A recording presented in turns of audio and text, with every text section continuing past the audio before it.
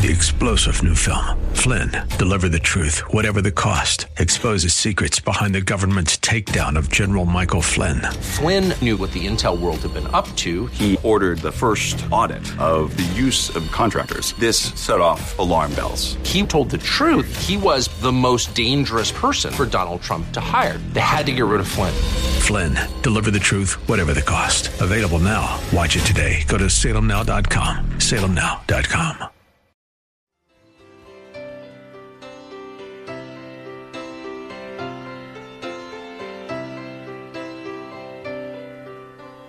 My eyes are dry, my faith is old, my heart is hard, my prayers are cold, and I know how I ought to be alive to you and dead to me.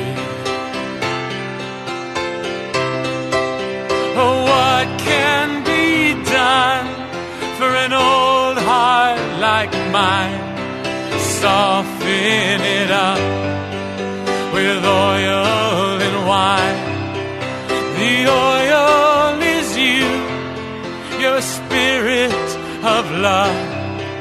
Please wash me anew in the wine of your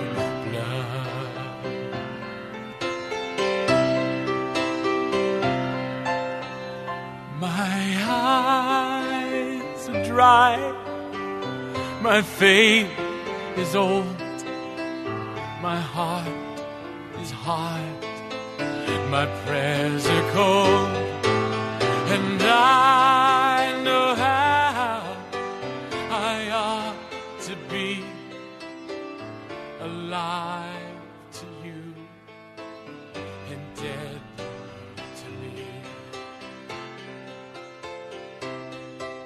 What can be done for an old heart like mine? Soften it up with oil and wine. The message today is suffocating indifference. Suffocating indifference. Let's pray. Lord Jesus, would you quicken the word, your word, that it will enter into our hearts and accomplish the work for which you sent it. Lord, we come before you confessing our weakness, but also claiming your strength, confessing our sickness, but claiming your healing by the blood at Jesus' cross. Thank you, our mighty Father. I pray in your holy name. Amen. Joel, the first chapter. Hear this, you elders. Listen, all who live in the land. Has anything like this ever happened in your days or in the days of your forefathers? The book of Joel, the prophet, is not there to impress anyone. We don't know when the prophetic book was written. There is no indication in the book of any kingship that we could identify a time period. We simply know he came speaking boldly to Israel. And the message is as live today as it was then.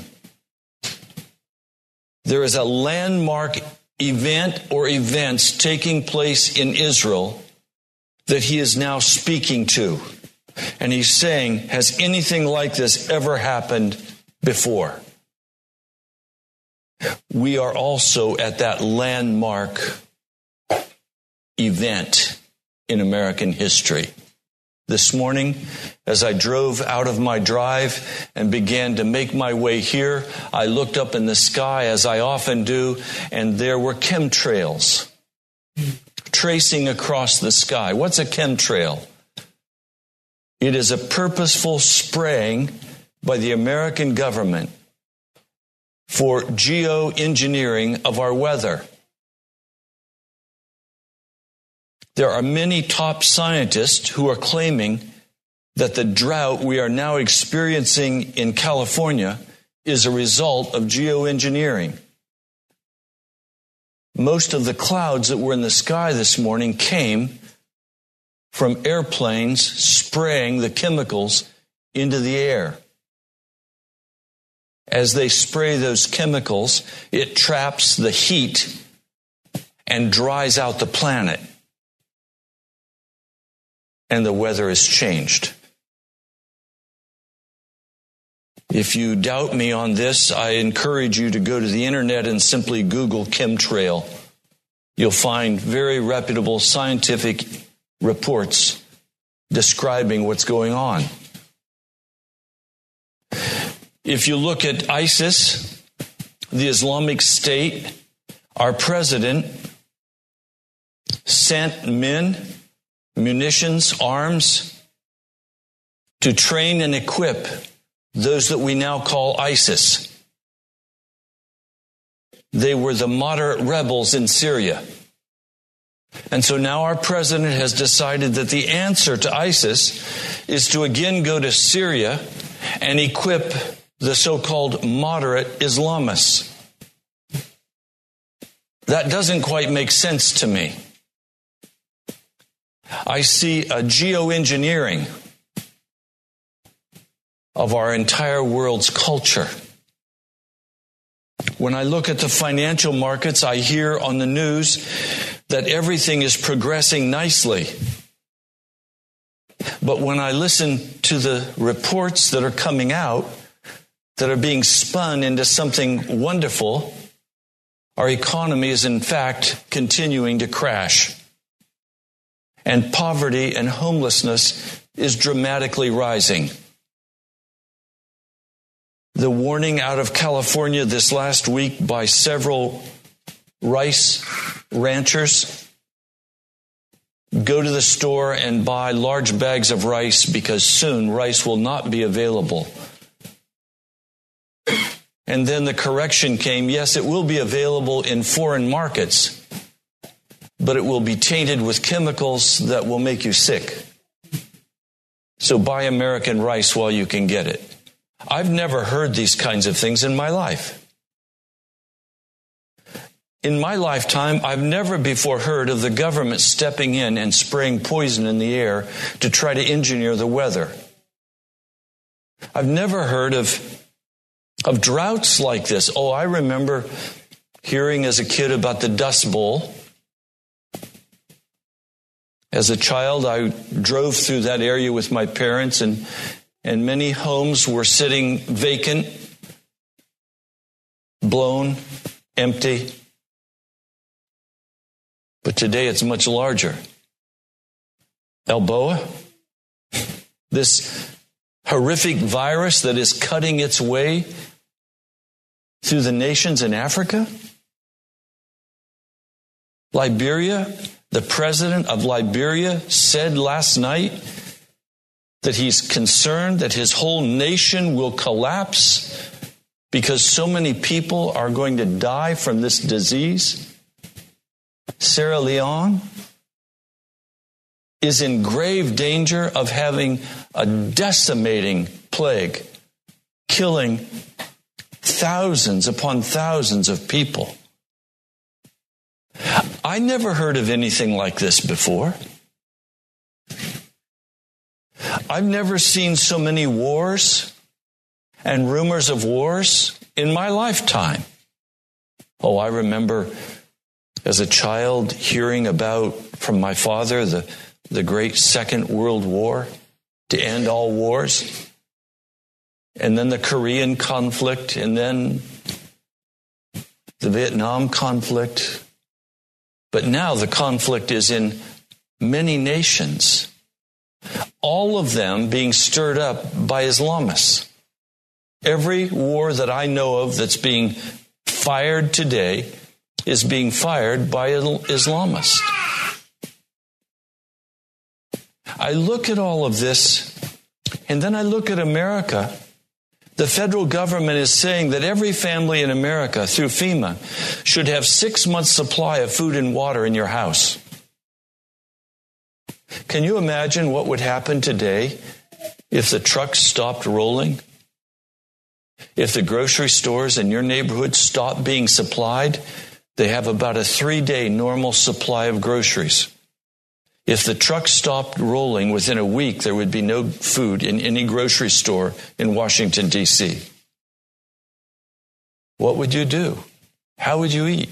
What would you eat? I've never heard that kind of thing before. I've never heard our government say anything like that before.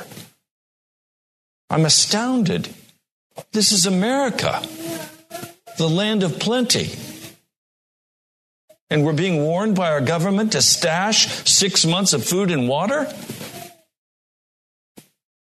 But because we've heard these things growing in a crescendo of sound, and because there are so many things to distract us from these horrific things that are being spoken about,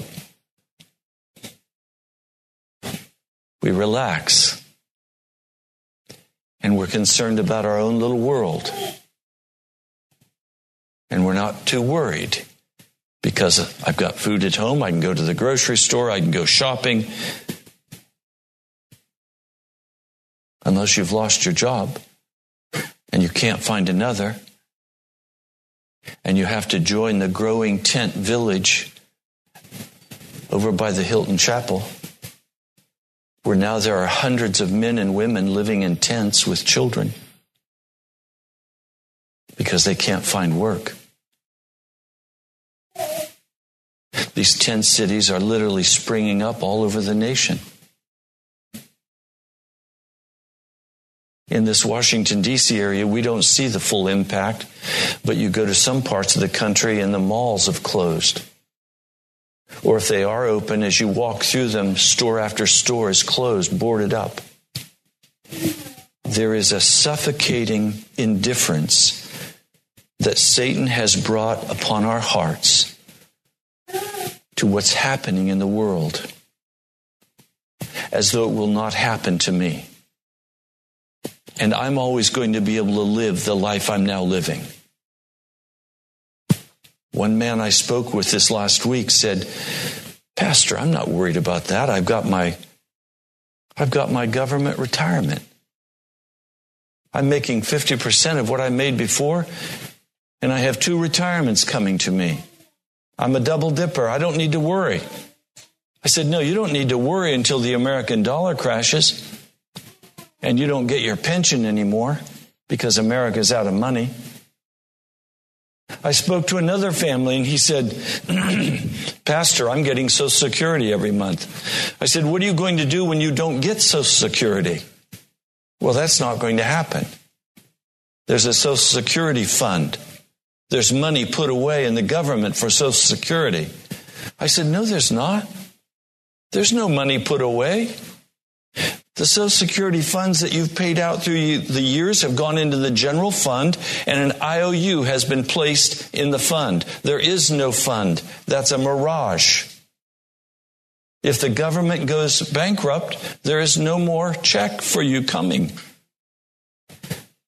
I look at all of these things happening, and when you bring them all together, we're facing a crisis in this nation of monumental proportions. It is life-threatening. And then we have to ask, where is God in this? What is He doing? When the dollar-denominated assets disappear into thin air, when the banks suddenly close, and when they reopen the following week, if you had $1,000 in the bank, now you may have $30 or $40 in the bank. The American dollar totally revalued. Then what are you going to do? This is what was happening to Israel. Locusts had come. That was the symbol, at least, that he used. The locusts have come and they have stripped everything bare. And he says in a threefold call to grief, verse 5, this is Joel 1, verse 5, wake up, you drunkards, and weep. Wail. All of you drinkers of wine, wail because of the new wine, for it's been snatched from your lips. A nation has invaded my land, powerful and without number. It has the teeth of a lion and fangs of a lioness. Then verse 8 is the second call to grieve. Mourn like a virgin in sackcloth, grieving for the husband of her youth. And then verse 13, put on sackcloth, O priests, and mourn, wail, you who minister before the altar. Come spend the night in sackcloth, you who minister before my God. Now try to hear what I'm going to say to you. This suffocating blanket that has come over our minds and our hearts that allow us to assume that we can continue to live the way we are now, that we will be safe in our sins, is a deception of the enemy. And there is only going to be one way to begin to break free from that deception. And that is to grieve and wail and mourn. And we can't manufacture that in ourselves. Can you cry on demand? I can't. I'm not an actor. I have to live out of my heart, honestly, who I am before God. The problem is, most of us have sinned so against the Lord that our minds have been seared. We've watched too many murders on television. We've watched too many violent escapades. We've filled our mind with the music of darkness. Everywhere we go, we are bombarded by all of the images of our culture. And so to come before God, we don't have the ability to even begin to focus long enough to get in touch with what we feel inside. In fact, most don't want to know what you feel inside. You want to just get on and move on and move on and move on and get done what you want to do so you can have the lifestyle you want to have. Our lifestyle is going to be over soon. The American lifestyle is not going to last. So it's time to stop and begin to do what Joel says. To grieve. What would it take for you to grieve when over 2,000 men are stripped down to their shorts and marched out into the desert and machine gunned down and buried in a common grave, as ISIS recently did? Or when a man, an innocent man, is put on video and his head is cut off?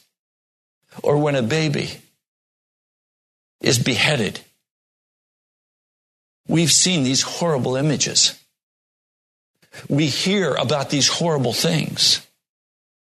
And we revolt in our heart, but it doesn't touch where we feel. Because we've seen so much in our culture and we've heard so much with videos. We've watched too many movies. We've watched too much television, and so we've been seared. So we're not sensitive. I can remember my dad, who was not a watcher of television. He wouldn't let one in the family. I remember listening on the news one night. He always listened to Lowell Thomas. I remember him just sitting there listening to a horrific event that had just transpired. And my dad, this big 6'3", 250-pound man full of muscle and strength, sat there and wept like a baby because his heart was so broken by the horrible thing that had just happened to this family. But I can listen all day long to what's happening everywhere, and I have no tears. Why? Because my heart's been seared. I've grown used to tragedy. I've grown used to trauma. Our culture loves violence and sex. Our culture loves darkness. And not one of us in this room has not been influenced by that darkness. We've all been touched by it. My grandpa was not even a Christian. But if he could come and live and hear what's going on now, I can tell you my grandpa would weep. It would break his heart. And he was a man's man. Those in the old years could not even begin to imagine the searing power of our modern technology. So what do? Well, it's obvious we need to grieve. It's also obvious that our hearts have been seared so we can't grieve. So where do we start? Joel says, verse 14, declare a holy fast. Call a sacred assembly. Summon the elders and all who live in the land to the house of the Lord your God and cry out to the Lord. Now, Joel does a strange thing. He goes back and forth between current events in Israel and the final end-day judgment of God. It's hard to decipher when he's speaking of which. But when he says, alas, that day, for the day of the Lord is near, it will come like destruction from the Almighty. He is speaking about the end of time, which you and I are now facing. Verse 19, to you, O Lord, I call, for fire has devoured the open pastures, and flames have burned up the trees of the field. Even the wild animals pant for you. The streams of water have dried up. The fire has devoured the open pastures. That's what's happening right now in California. And California, by the way, is our breadbasket. The almonds, the pecans, they're threatened now. This year may be the last year of crop. If rain does not come, the trees will die. There's not going to be enough rain to sustain them.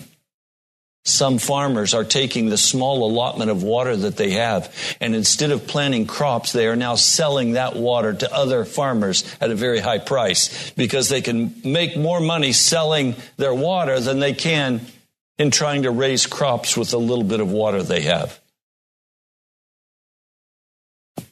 It says, blow the trumpet in Zion, chapter 2, verse 1. Sound the alarm on my holy hill. Let all who live in the land tremble, for the day of the Lord is coming. It is close at hand, a day of darkness and gloom, a day of clouds and blackness, like dawn spreading across the mountains. A large and mighty army comes, such as never was of old, or ever will be in ages to come. Verse 12, chapter 2.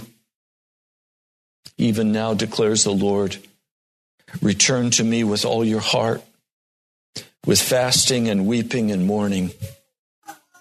Rend your heart, not your garments. Return to the Lord your God, for he is gracious and compassionate, slow to anger, abounding in love, and he relents from sending calamity. Who knows, pity and leave behind a blessing, grain offerings and drink offerings for the Lord your God. Blow the trumpet in Zion, declare a holy fast, call a sacred assembly, gather the people, consecrate the assembly, bring together the elders, gather the children, those nursing at the breast. Let the bridegroom leave his room and the bride her chamber. Let the priests who minister before the Lord weep before the temple porch and altar. Let them say, spare your people, O Lord. Why should they say among the peoples, where is their God? I've been struggling with this issue for some days, some weeks. And I've been saying, Lord, what's the answer? The tears don't flow from my face. Occasionally they do. For the most part, they don't. Because I'm accustomed to what's happening. I'm used to what's happening. It doesn't shock me anymore. That's not an adequate answer. So I'll tell you what I'm doing. I am setting apart time every day to go before the Lord and say, Lord, my heart and my mind have been seared. I do not have it within me to do what you're describing to do. And so I'm asking you, would you come? And would you heal the searing of my heart and mind? And would you begin to bring me into that place where I can be sensitive to what you want me to be sensitive to? Will you change my heart so that I can stand between the porch and the altar for your people? Will you change what's happening in my heart?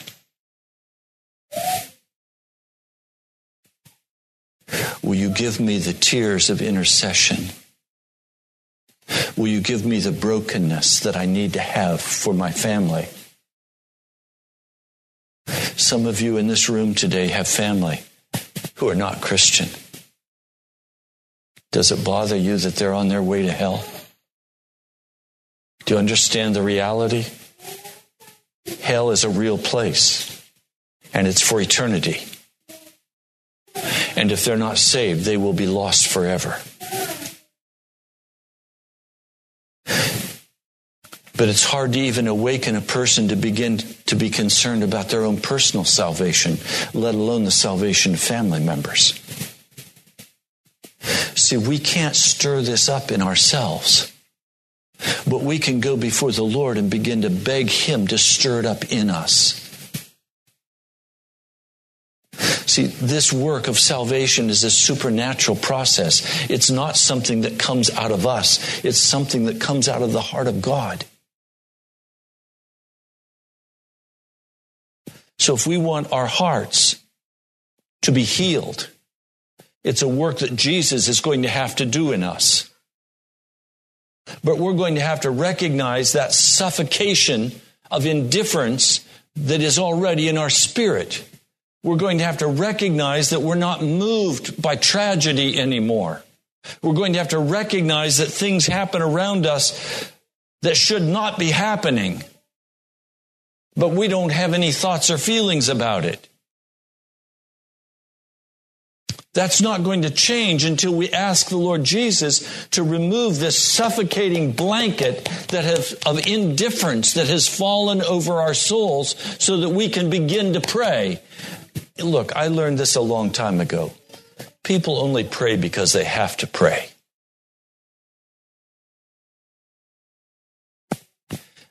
If you don't have to pray, you may pray, but it's not going to be prayers with real passion. Because your heart doesn't hurt. You don't feel the need. The Holy Spirit has to come and begin to do a supernatural work in our hearts to cause us to hate sin and to cause us to hate the results of sin and to see how it's twisted and tormented our own lives and the lives of other people and now the life of our nation. There has to be a rising up in the Spirit to quicken our hearts so that we can do what He's saying to us. Rend your hearts. I can't rend my heart today. The word rend is simply tear, rip it. Well, I can't rip my heart. Can you rip yours?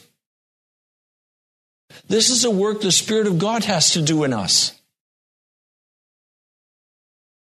But we have to first recognize that the work needs to be done.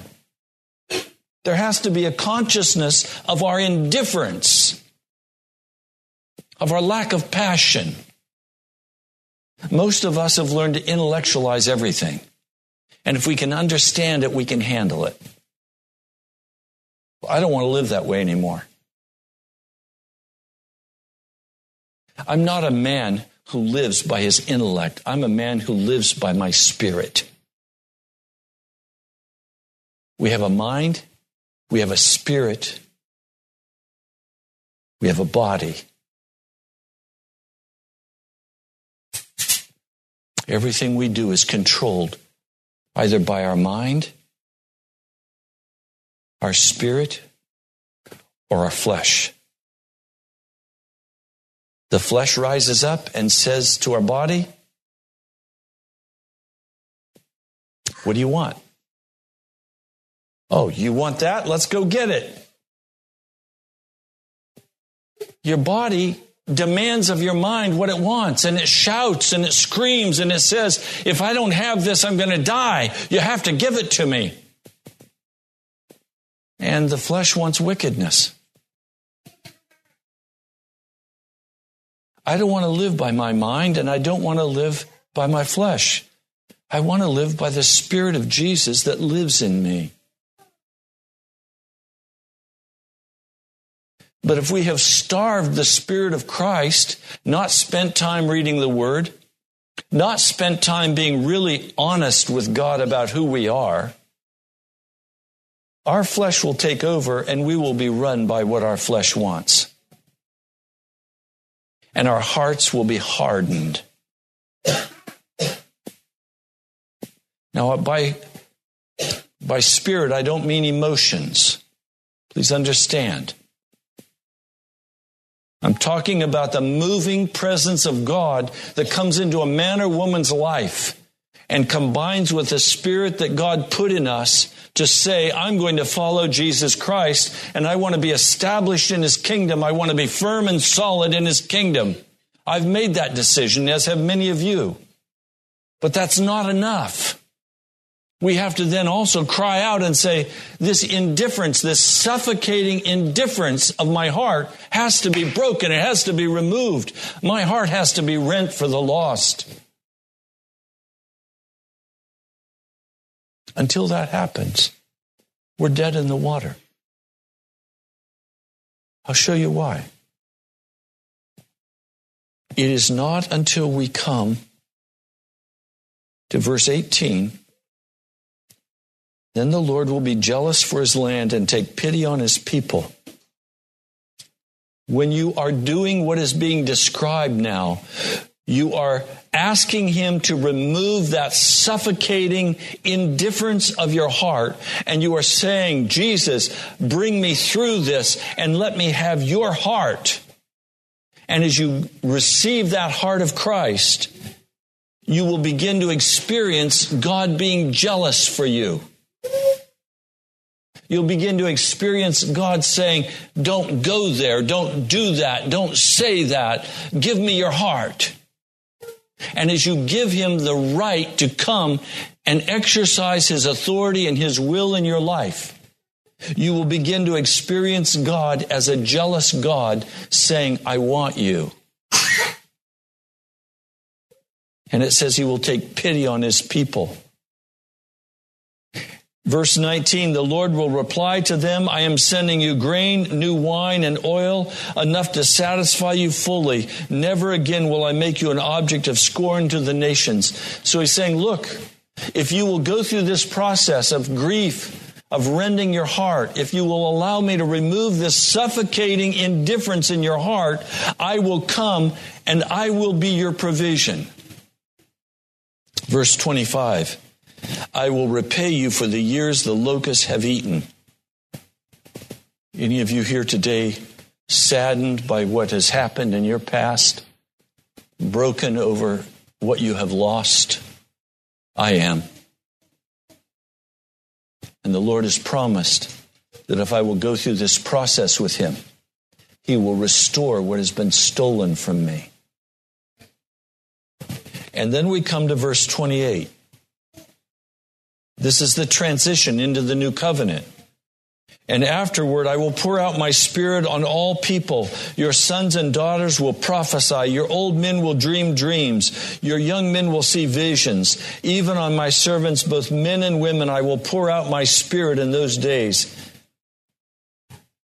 He's saying that the process we need to go through in order to receive the outward anointing of the Holy Spirit is to allow the Holy Spirit to come into our lives and begin to awaken us and remove the indifference from our hearts and give us the ability to pray. I'm telling you now, to pray is a gift given to us by the Holy Spirit. You can pray dead prayers. You can pray intellectual prayers that don't go any higher than the ceiling. You can pray for victory over sin. Go no higher than the ceiling.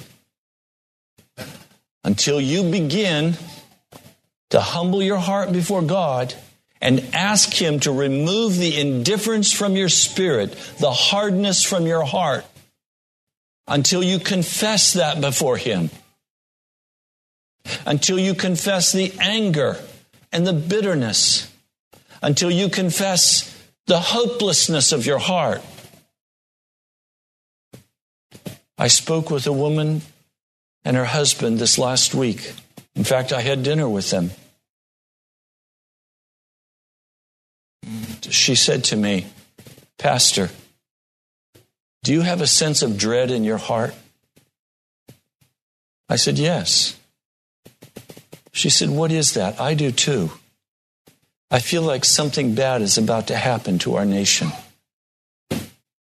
I'm very uncomfortable." I said, "You don't call yourself a Christian, but you're hearing from the Holy Spirit. He's trying to get your attention. Until we let the Holy Spirit begin to get our attention and turn us away from the bitterness and the anger and the busyness and all the deadness that we participate in constantly, until our hearts are healed of that searing and we begin to cry out, the anointing of the Holy Spirit does not come. He says, "I will show wonders in the heavens and on the earth, blood and fire and billows of smoke. The sun will be turned to darkness, the moon to blood before the coming of the great and dreadful day of the Lord." I believe you and I will see the moon being turned to blood, and we will see the sun turn to darkness, and we will know that Jesus is coming. But some people, when they see that, the scriptures tell us, will shake their fists at God and curse Him. Those are the ones who have never had the veil of indifference removed from their hearts, and now suddenly their life is interrupted and they're bitter and angry because they can't have their way anymore. It says, "Everyone who calls on the name of the Lord will be saved."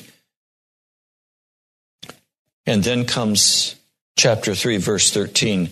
"Swing the sickle, for the harvest is ripe. Come and trample the grapes, for the winepress is full and the vats overflow. So great is their wickedness. Multitudes, multitudes in the valley of decision. For the day of the Lord is near in the valley of decision. The sun and moon will be darkened. The stars no longer shine.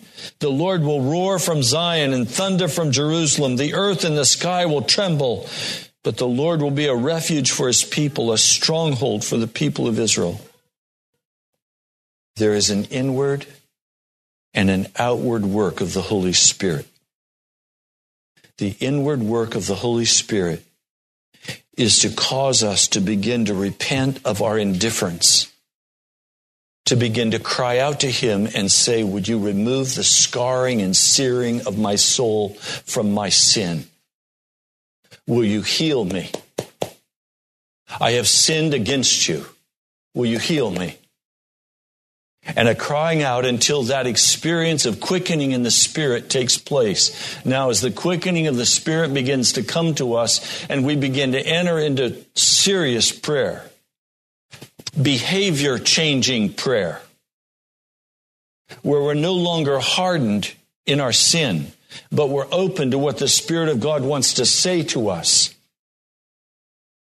This inward work of the Spirit must go forward, and difficulties will come, and trials will come, and testings will come in finances, in health, in relationships. In every area, we're going to have these things come to us, and the Holy Spirit is allowing these painful things to come into our life for us to decide that we will not turn away from Jesus. We will not grow angry in our spirit. We will trust Him. This is the inner work necessary before the outer power of the Holy Spirit comes. There is the inner work of cleansing and purifying. There is the outer work of power and deliverance. We all want the outer work of power and deliverance. We want to see the sick healed and the dead raised. We want to see great things happen. We want revival to spread. That's not going to happen until there's been a people who are willing to undergo the breaking of the inner life and the healing of the inner life, the humbling of the inner life.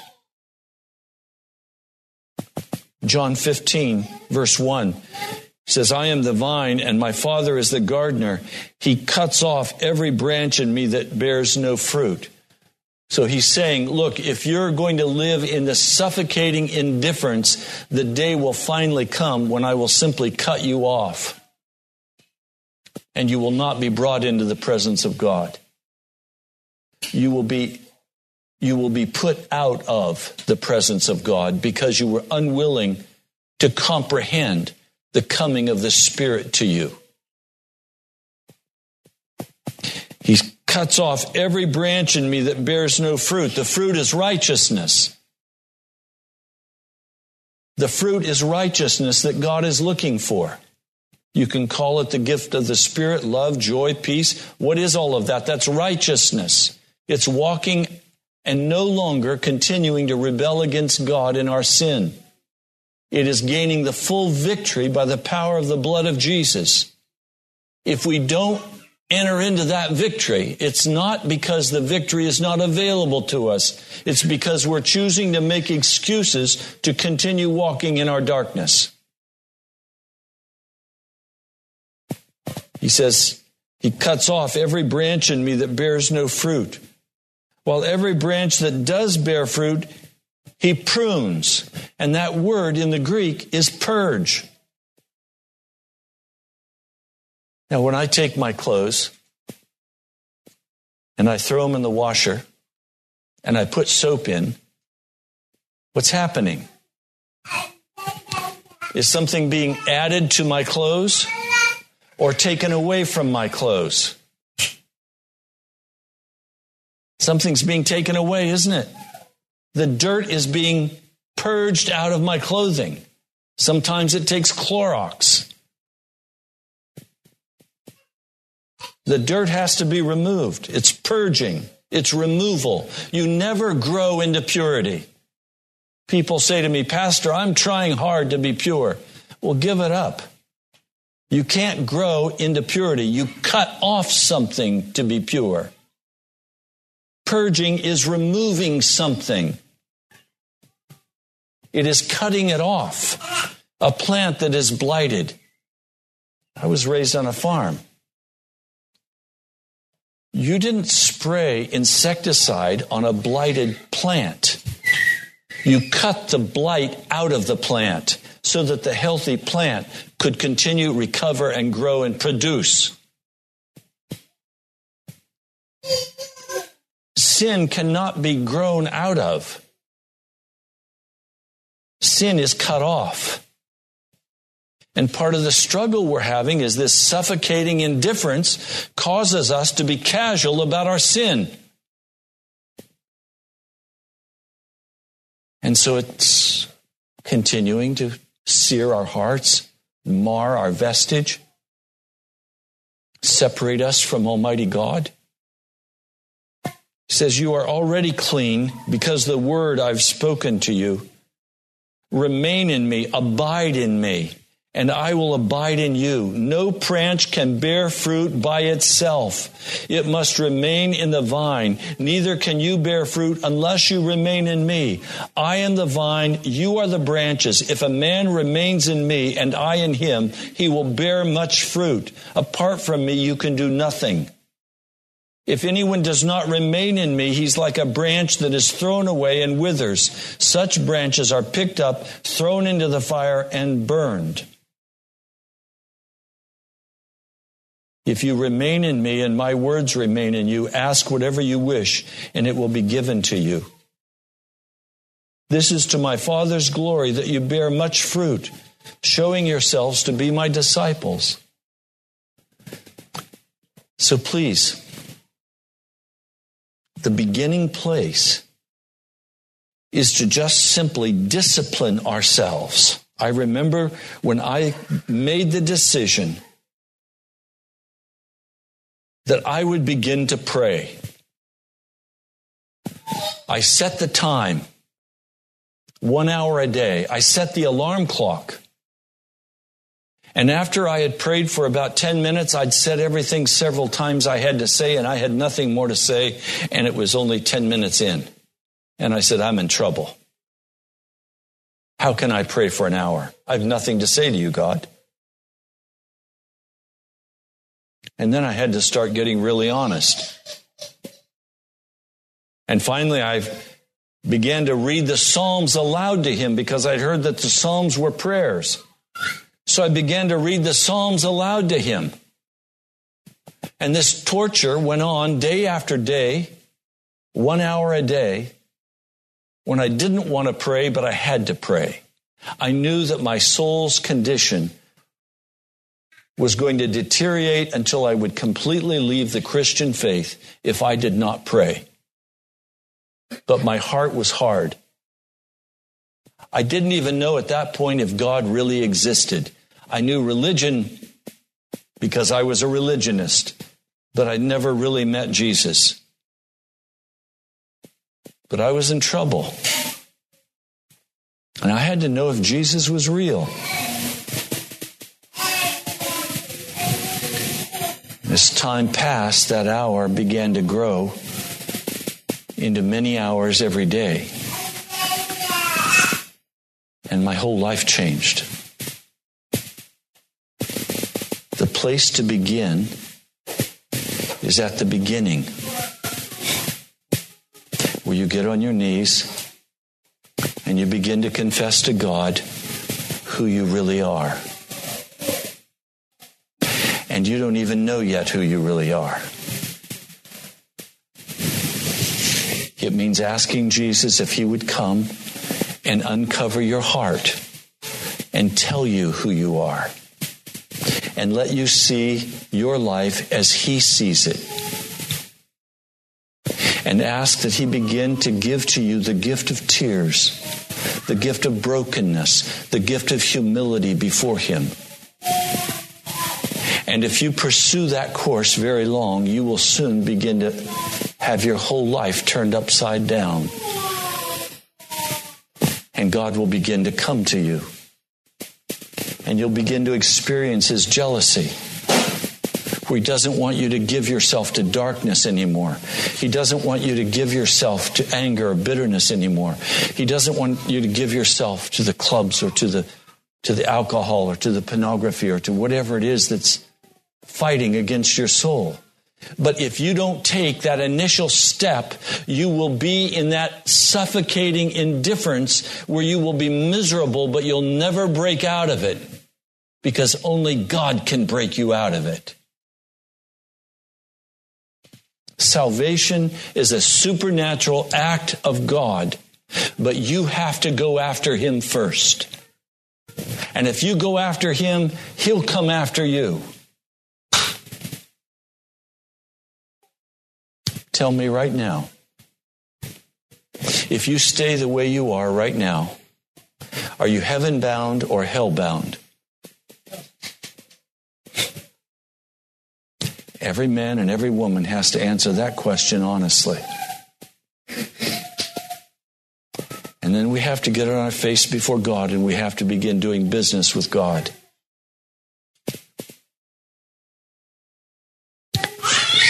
The work is his.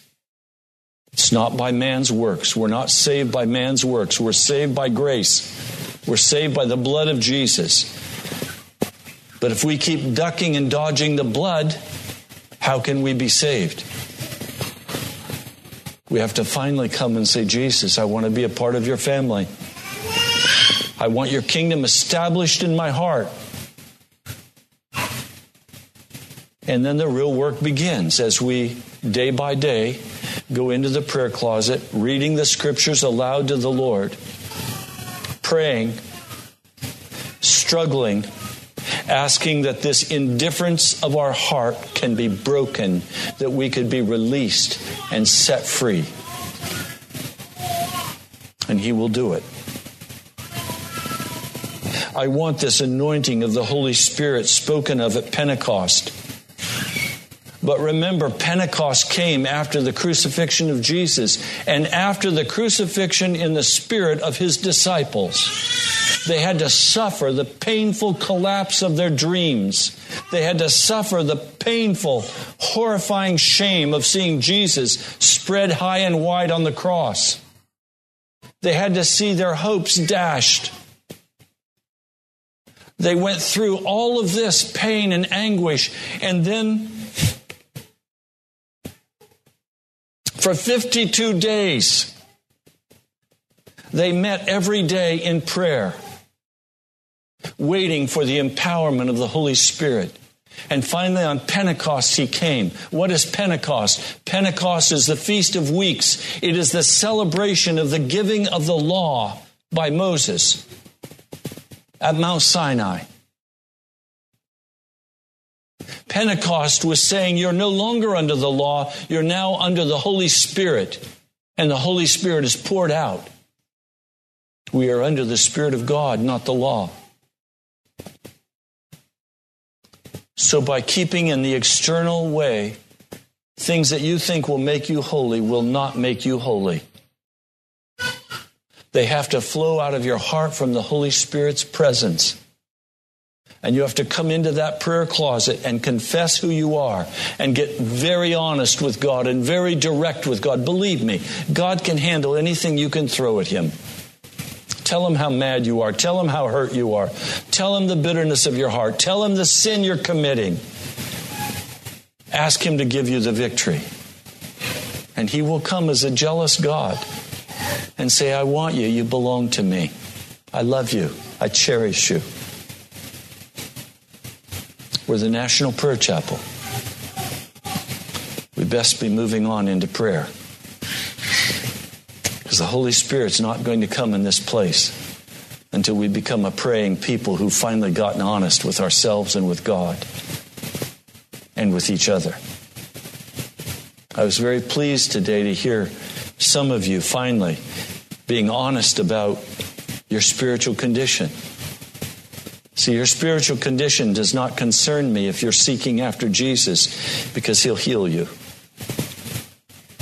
He'll restore you. He's a jealous God. He wants you. What concerns me is when there's this suffocating indifference and it doesn't matter. I'll just go about my way. I'm okay. No, we're not okay. I'm not okay. And you're not okay. We need Jesus. Almighty King, I'm asking now in the name of Jesus that the suffocating indifference of our hearts would be broken by your Holy Spirit. I'm asking that you would begin with me. Break the indifference of my heart. Break the indifference of my brother and sister's heart. Lord, we need one thing.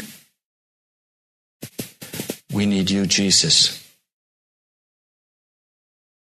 I plead your blood today over my life and the life of these precious ones. And over the radio congregation, Lord, I plead your blood today. I plead that this week will be a week of stirring and calling and awakening by your mighty power. Not by human devised plans, but by your Spirit's plan. I pray in your holy name. Amen. You've been listening to Pilgrim's Progress. I'm Ray Greenley, pastor of the National Prayer Chapel. Come visit us. I love you, my brother, my sister. I'll talk to you soon. With great joy,